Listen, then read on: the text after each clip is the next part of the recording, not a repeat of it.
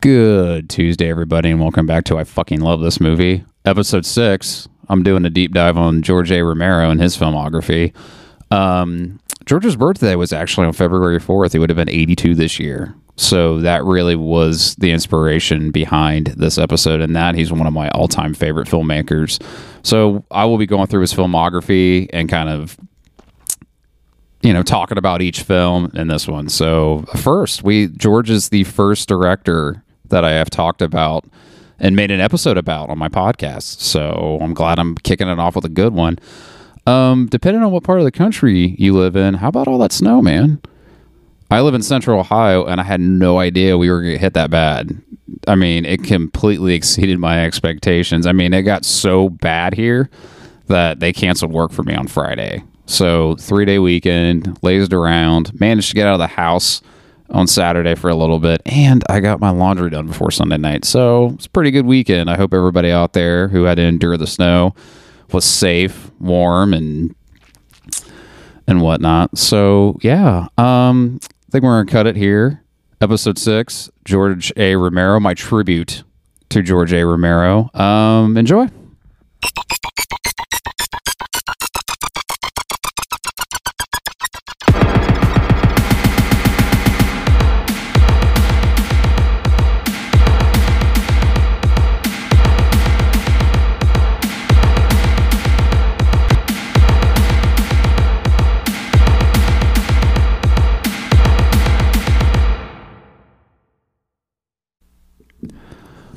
Let's talk Romero, everybody. Actually, what brought this one on was, I had no new deep dive. And another thing was, George's birthday was February 4th, 3 days ago. It would have been his 82nd birthday. So happy birthday, Mr. Romero. So yeah, let's talk George, man. Obviously one of my favorites, of all time, one of my favorite directors of all time. And just to think about his career in general is just mind-blowing. I mean, let's talk about pre-Night of the Living Dead. I mean, this guy doesn't go with an ad agency. He starts his own company. The Latent Image, I think is what it's called. Was it the Latent Image or Image 10? One of those. Starts his own company, makes commercials, and then just gets the wild hair up his ass one day to make a movie, because that was the goal all along. He made these commercials, got a couple bucks, as probably you would put it, to pay the bills and whatnot. But like the dream was to always make a film. And he did that, him and a few friends, threw in, I think it was like $600. And that film ended up becoming Night of the Living Dead. And wow, you want to talk about your calling card into the business right off the bat. Night of the Living Dead. Let's talk about Night of the Living Dead. Horror at that point was just kind of it was kind of like, the whole Universal monster movie thing kind of had came and went, but it still lingered. It still had, its presence. I mean, it got reissued every so often. Universal put them back in the theaters every so often. So, they were always around. They always had presence. I mean, they were highly influential. I mean, almost every horror director, even director in general, is influenced by the Universal monsters. So, I mean, you had those. I mean, then you had other horror movies, B movies and whatnot. And then Night of the Living Dead comes out in 1968. And it becomes one of the biggest game changers, not only in cinema, but in horror. Because, I mean, first off, it was shot in black and white in a time where, color was starting to reign supreme. And it was haunting. It was creepy. It was unsettling. I mean, it still kind of is now. I mean, everybody's just like, oh, it's an old black and white movie, I mean, not too many people say that, but I'm, with anything, in life, you have your naysayers, but I mean, it's still haunting. I mean, just, think about America at that point. Think about cinema at that point. I mean, it was unsettling. One of my favorite stories that I heard when Night of the Living Dead got released was, I guess it played a children's matinee, and it just scared a theater full of kids. I mean, that's horrible. I'd hate for my daughter to go to the movies and just be frightened by a film like that. But, I mean, it was the 60s. So yeah, Night of the Living Dead and from what I've heard, I mean, it was an instant success, but it kind of took a while to kind of get momentum and whatnot. I mean, it was a big box office smash. I mean, not a huge one. I mean, it caused a ripple. But like as George, I was watching an interview with George, and he said it took a while for it to kind of gain momentum, but like it made some money. But the only problem with that was the copyright lapsed, and it was one of the few films in existence that I know. I mean, there's plenty of films that are out there, but the one of the popular ones in existence that was public domain, and like anybody could put it out and sell it. I remember growing up and going into any media store and seeing like a copy of Night of the Living Dead, like several of them, like all these companies got a hold of it, like Good Times and whatnot.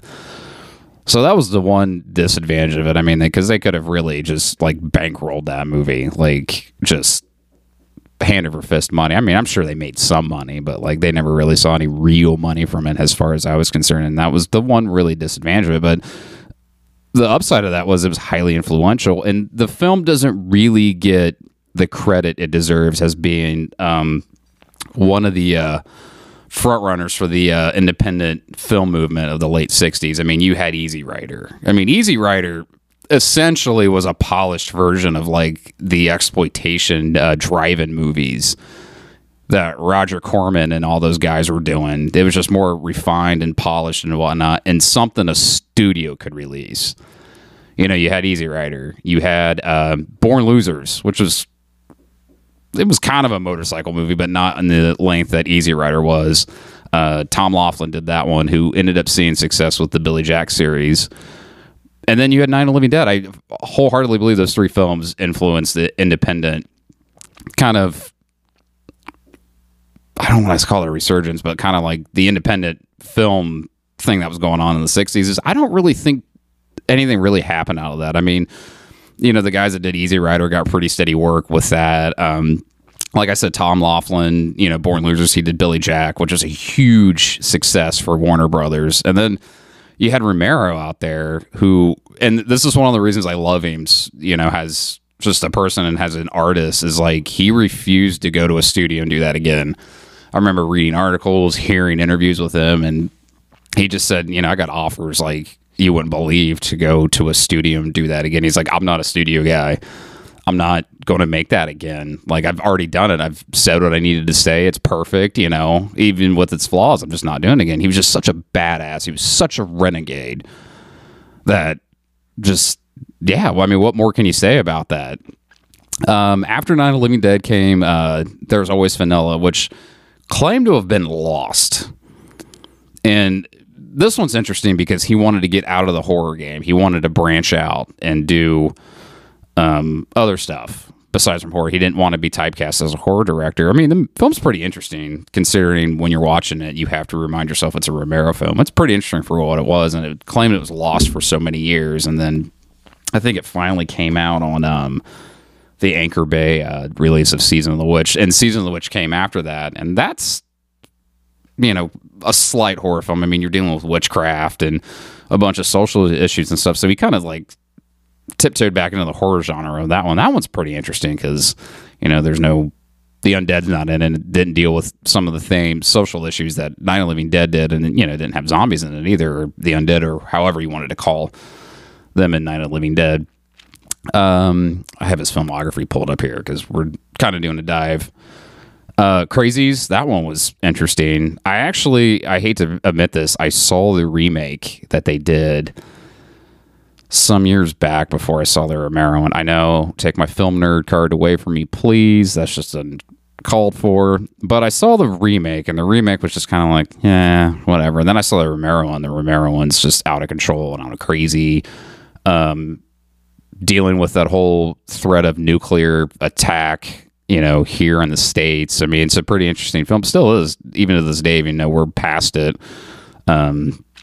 After that came a movie called The Amusement Park, which just got released. I have not yet seen that. And funny story about The Amusement Park. I guess a Lutheran church hired George Romero to do this for their church. It was they wanted him to do a film about like elder abuse and like how you shouldn't be mean towards the elderly and whatnot. So he gets a bunch of money from his Lutheran church. He goes off and makes this movie, and they were terrified. I mean, first of all, let's go back. Why the fuck did you hire the guy that did Night of the Living Dead to do that.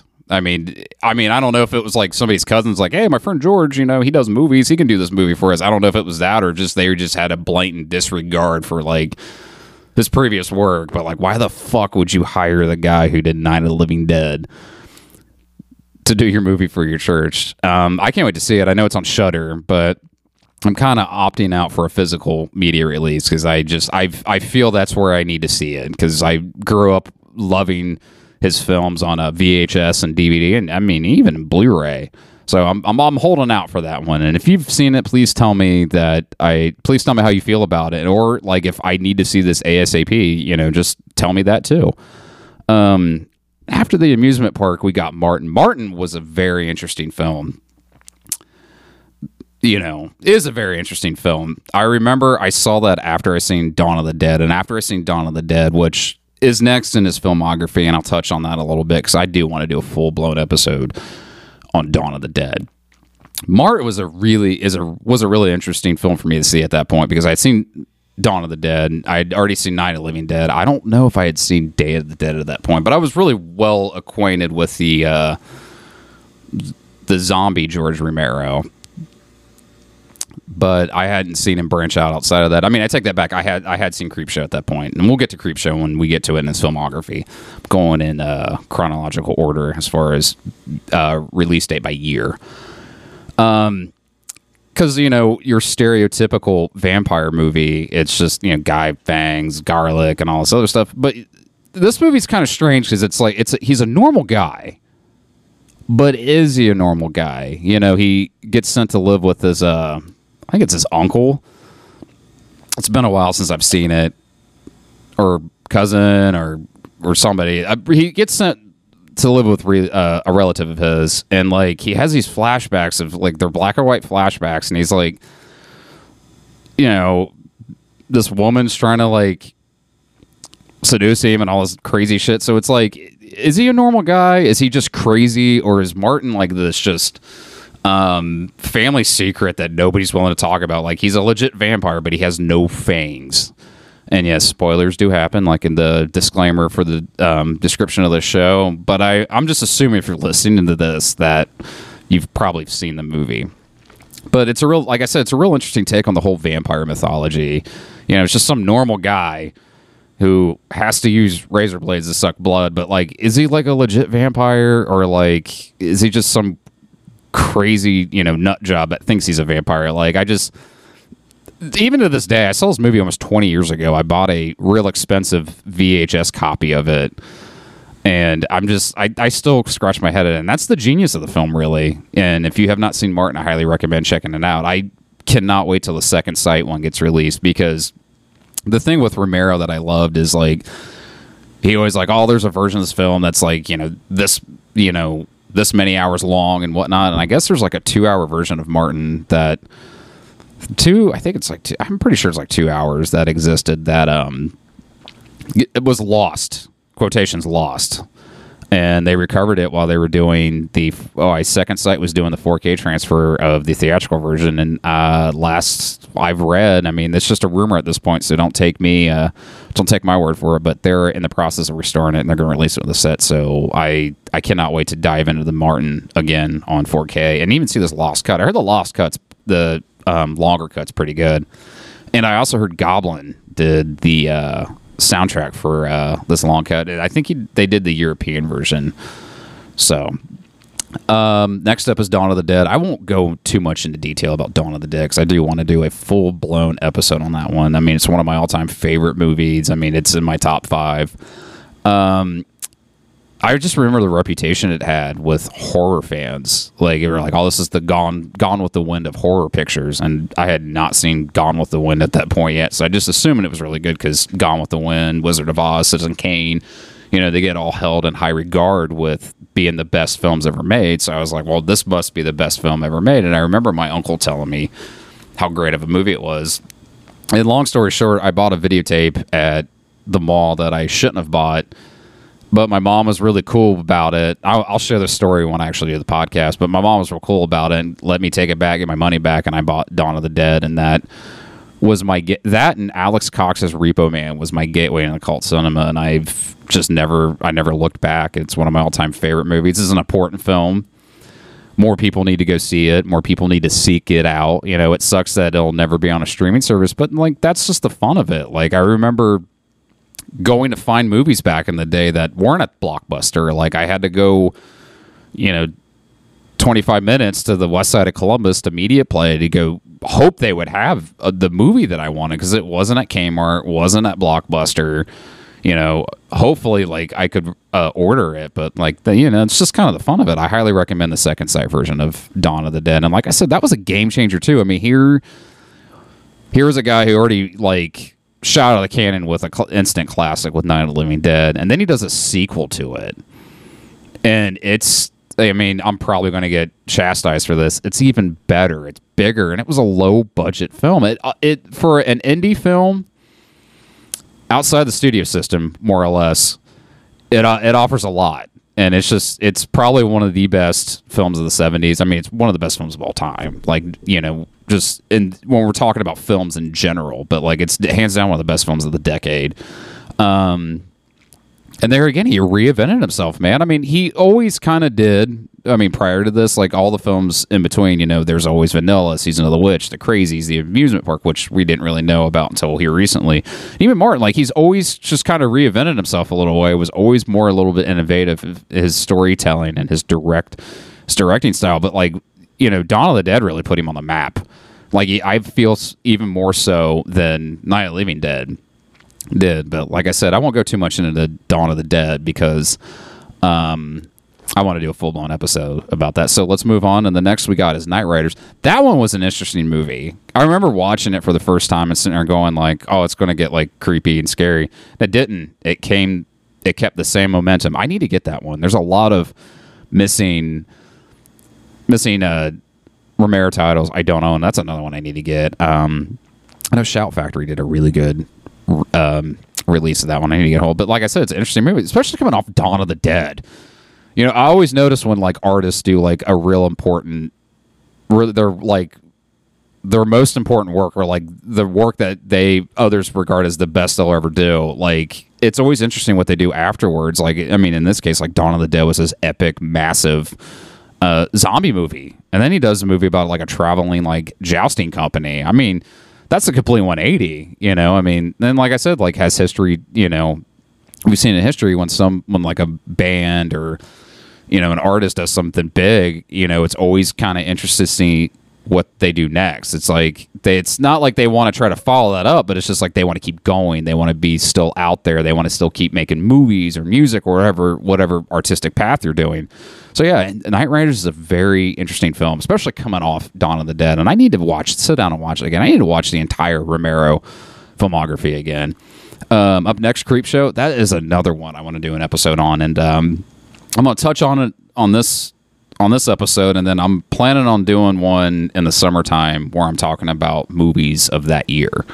So stay tuned. Trying to be as vague as I can about that episode. So let's go back to Creepshow. Creepshow is amazing. It's another one of my favorite Romero films.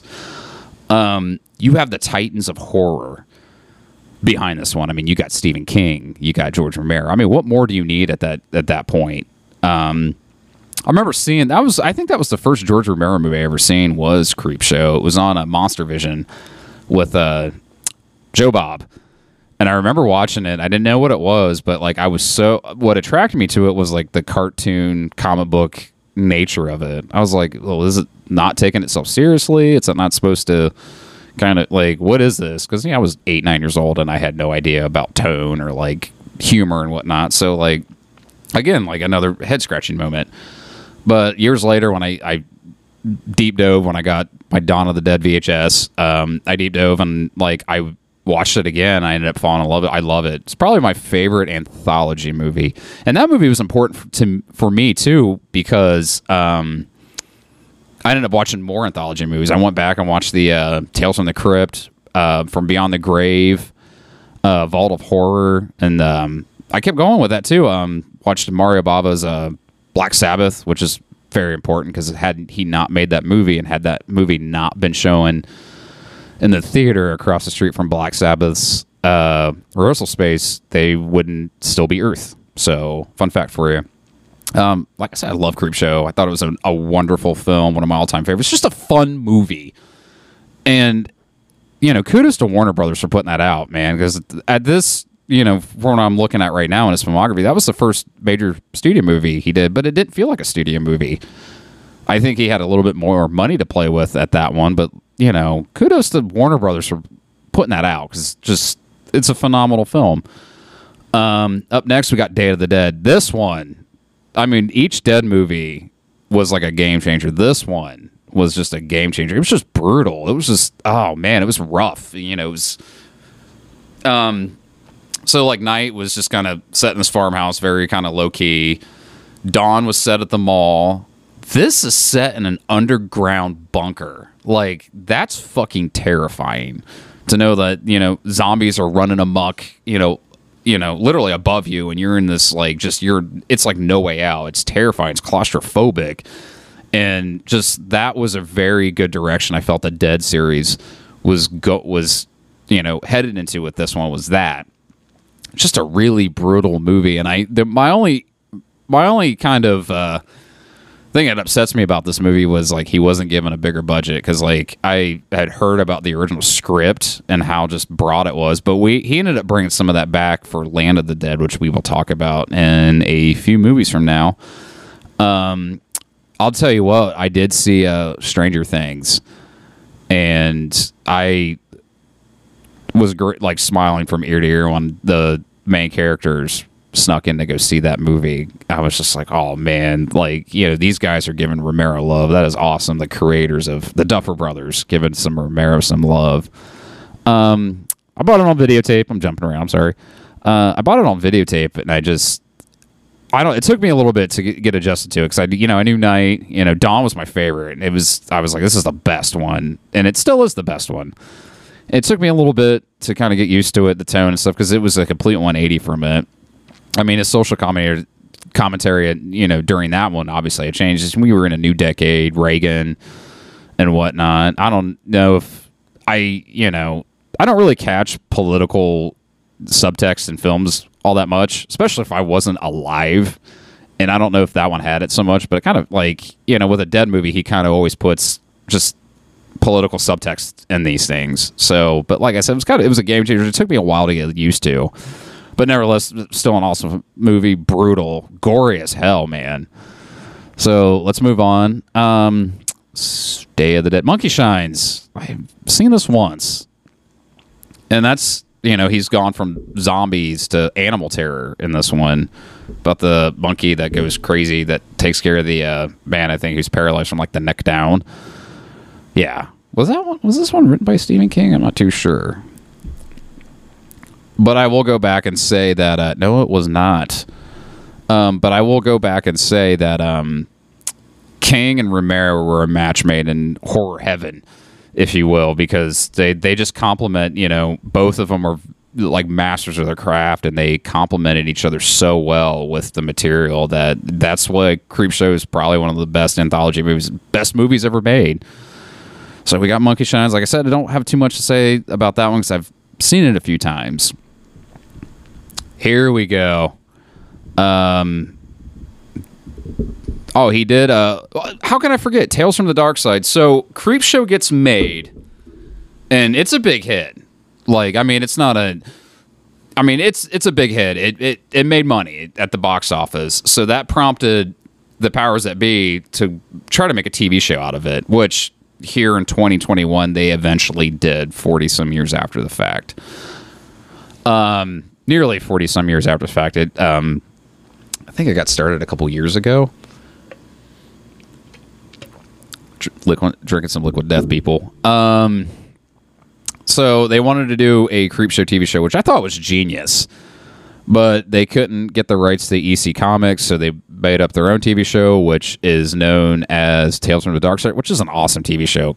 That one's creepy too, and it was awesome because it took George Romero's low-budget filmmaking sensibilities and applied to television, and the look and the look of it really kind of helps it, and I love it. I need to definitely go revisit Tales from the Dark Side.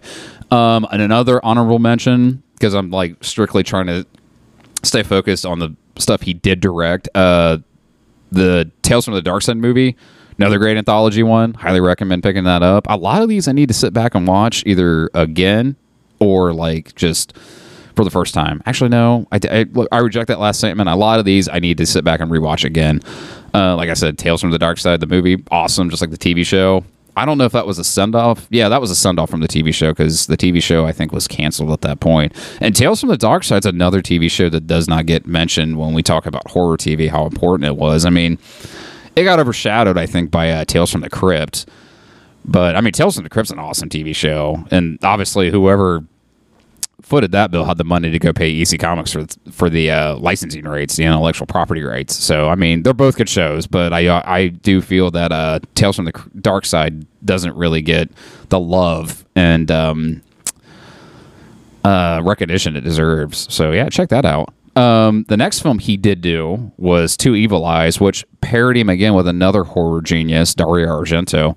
That one was awesome because they had been talking about working for years, and Dario Argento, man, just brutal. I actually became a Dario Argento fan because of George Romero. Like, I ended up becoming a Tom Savini fan, like I mentioned in my last podcast, because of Romero. I became a fan of Dario because of George, because Dario invited George and his wife to Italy to write Dawn of the Dead, and he loved it, and he said, look, I will cut this for the European audience, and his cut's stellar. I love the Argento cut. It's tight, it's lean. I love the theatrical cut, but if I had to choose out of three, I love the Argento cut. The only thing I don't love about the Argento cut is how serious it is, but like, I guess the European audience really wanted to see that in a film, so that's kind of what he did. He catered to the European audience, which was a good thing. And it also proves that Dario knows what the fuck he's doing. So they did Two Evil Eyes, which is kind of like the same premise like of Creepshow, only it paired him up with Dario Argento, and they were doing Edgar Allan Poe stories. And for me, it was kind of like a revamp of the Roger Corman, Vincent Price ones a little bit. But I mean, you didn't have somebody like Vincent Price in these movies. I mean, the cast are pretty good in both segments, but like, that to me, that's kind of what it reminded me of. They were resurrecting the Roger Corman, Vincent Price, Edgar Allan Poe stories. Of course, they're dark as hell because you have two masters at the helm. I'm going to highly recommend all these films, so I'm just going to stop saying it right here. Shortly after that, the Night of the Living Dead remake came out, which I thought Savini did a wonderful job. I just wish Columbia Pictures would have let him release his version of it. The Dark Half, I own that. Again, another Stephen King. He adapted his work so well. I'm just a little bummed out he didn't get to do like his Green Mile, like his Shawshank Redemption, you know, like kind of take a work of King's and just it become this big, massive entity like Green Mile and Shawshank Redemption is. Shawshank Redemption, sorry. That London, Ohio accent gets me every time. Which is funny because Romero was going to do Salem's Lot when they were talking about it being a theatrical feature, but once they wanted to do it for primetime television, he kind of he didn't want to do it. He didn't like the confines of television, like the standards and practice and whatnot. And that's another reason that makes him a renegade. It's just he didn't like to be told what to do artistically, and I respect that to the highest. After that, he kind of went through some projects that didn't get made. One of them from this point, because Dark Half was 93. So from 93 to his next film in 2000, he kind of went through some projects, development hell, as they call it in the business. Nothing got off the ground. He was at one point in talks to the Resident Evil movie. And I was a little butthurt when I found out he didn't do it, but I do feel Paul W.S. Anderson did a really good job. I think he had a really good feel for the material as far, because, you know, I've played the video game maybe a handful of times, and, you know, remembering what I've played in the video game and saw in the movie, I felt Paul W.S. Anderson did it justice. And I think Romero would have probably wanted to make it like another Dead movie, which would have hurt my feelings any, but I think the studio wanted him because he, you know, the Dawn of the Dead guy, you know, I mean, just why wouldn't you want him to do the Resident Evil movie? So like I said, between 93 until 2000, he kind of went through development hell. try to get stuff off the ground. And then finally he did a movie in 2000 called Bruiser. Bruiser is a really interesting film. It's about this, like, I can't even describe it. Like, I have it, I own it. It's about this guy who kind of feels invisible, kind of feels just like he's unhappy with life, so he just becomes this faceless being. It's a very interesting story. It's a very well done, interesting film, and it's crazy because it's something different that Romero has. Hold on, I'm trying to collect myself. It's definitely a departure from what Romero has done in the past. The Misfits are in it. Pre-reunion Misfits, and just it's a stellar picture. Like, it's one of those I like to watch every now and again. And like I said, a lot of these I need to dig back out and watch again. And it's funny, he did this in 2000, and I think that kind of resurrected him a little bit because it is a very, very good, well-made film, well-to-do film. There again, you have another lapse. So between 2000 2005, he probably went through the same thing. You know, we could probably just assume. And then in 2005, Land of the Dead comes out, and I was so overjoyed when I saw the trailer for this. I had just graduated high school, pretty unsure what I was going to do at that point in my life, and I remember going to the movies with friends of mine to go see this because I was like, wow, I can actually go to a movie theater and go see a George Romero movie, because like I'd watched all the documentaries about his movies, and they're just like, well, I had to do limited release, or like couldn't run ads in the paper and stuff, and then like, pull out the art section of the Columbus Dispatch, see the movies, and see Land of the Dead. I was like, holy shit. So I was just thrilled, and I was smiling, because it's just like, it's like, you did it, man. You did it. I mean, granted, I'm pretty sure you could have saw most of these in your local multiplex, but like for me, this was the first time for me, and like I said, I'm such a huge fan of his that like I was so happy. I was over the moon, and it's a well done film. It's a great entry. I'm just going to assume it's bits and pieces taken from Day of the Dead that he couldn't do because of financial reasons, and he just took those pieces and added a few other pieces and made Land of the Dead. It's a great film, and I hate to say this, but, because this is a tribute podcast, I kind of wish he would have ended the Dead series with this. But, I mean, and then he gets paired, but at least he gave us more movies before he unfortunately passed away. He got to work with Dennis Hopper, which I thought was fucking cool. Here's a guy who was a renegade in himself in cinema in the 60s, and here's like the biggest renegade in movies. They're in the same movie. It's crazy. Solid cast. John Leguizamo. I don't know the guy's name, but he was the main character guy. He was in a CBS TV show. Who else was in that movie? But I'm not good with names. I am terrible with names, and yet again, I prove my point that I probably should have done a little bit more research, but I had to get a podcast out. I had to, so I figured this was the best route. But anyway, solid movie. I'm shocked that Universal, to this day, Universal let him do it, but I think it's so fucking cool that they let him do it, man. Just like I said, I was, as a fan of his, as a fan of films, I just was so overjoyed when I was sitting in the theater watching this, and I still get overjoyed when I watch it even now. After that, you got Diary of the Dead. What's interesting about Diary of the Dead and Survival of the Dead, and I won't touch too much on these. I won't talk too much about these too long. Need some more to drink. My throat's getting dry. I won't talk too much about these. Is like I've only seen them a handful of times, but the thing I loved about Diary and Survival was like he went back to basics with the Dead series. Like, I know I said that I kind of wish he would have stopped after Land, because I thought Land was just a great ending to the series, the Romero, the iconic Romero Dead films.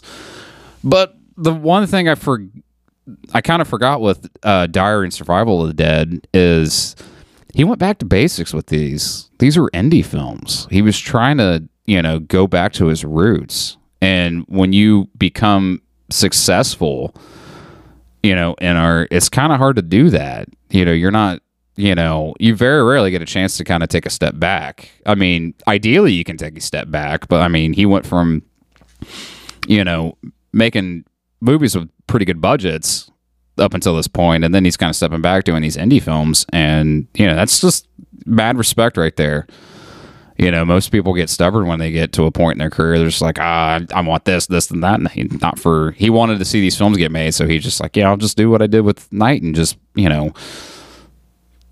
be independent, kind of like do small budget, micro budget. So that's the real charm of Diary and Survival, and I kind of forgot about that in years. I just remember watching I have them. I bought them the day they came out, and be like, oh man, Land was so good. What? Man, I was just disappointed. But now I look at it now, and I'm like, the dude went back to his roots with these. That's important because, like I said, not very many artists get to do that in the way Romero did. So that ends his filmography.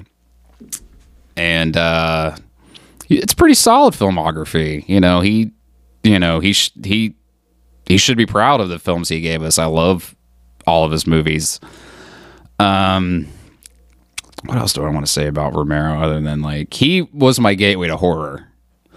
I remember I got into him, I got into Dario Argento, and then from Argento I got into all that crazy Italian stuff. I mean, he was definitely my gateway drug into the horror and whatnot, classic horror. I mean, I don't know if you could call it classic. I call it classic, but the classic horror that I do watch. And, with guys like Romero, Kevin Smith, Quentin Tarantino, they're some of my favorite directors of all time. I'm in my basement right now. I'm looking at my big movie library, and I'm just like, had it not been for guys like that and kind of being so open about their influences and what inspired them to do such, a certain movie and whatnot, and being open about their favorite movies, I probably wouldn't be the movie nerd that I am today, doing deep dives on my own. So I tip my hat to them at the end of the day. So what else can I say about George Romero that hasn't already been said? I unfortunately never got to meet him. I know he was pretty frequent at cons. I sadly never got to meet him, but I did go to the Dawn of the Dead Mall in Monroeville, Pennsylvania. And I went right before they remodeled it. I guess they did a big remodeling job in the 2000s, and I went right before that. So I saw original lighting fixtures and whatnot from the movie. I thought it was pretty cool. I'll tell the story now. I will tell it again at the Dawn podcast that I plan to do in the future. I'm trying to do that in October. Yeah, I'm trying to make a month out of horror films. I'm trying to do theme months, trying to get creative. So I went to the Monroeville Mall. Sorry, their mouth's dry. Went to the JCPenney's, and I'm like, I'm going to slide down that fucking escalator. I'm going to do that. I remember getting up there and climbing, and then I just saw spikes. I'm like, oh, I'm not the only one who's done this. So, and that was a weird trip too, because I was taking pictures of stuff, getting my pictures taken with things from the movie, and I was just getting weird looks. I mean, now it's cool. I mean, now people do YouTube channels about it, but back in 2002, it was just kind of a fucking weird kid taking pictures at the mall. So, I think that'll do it for this one. I'm nearing the 37 Kevin Smith reference mark. What's your favorite George Romero movie?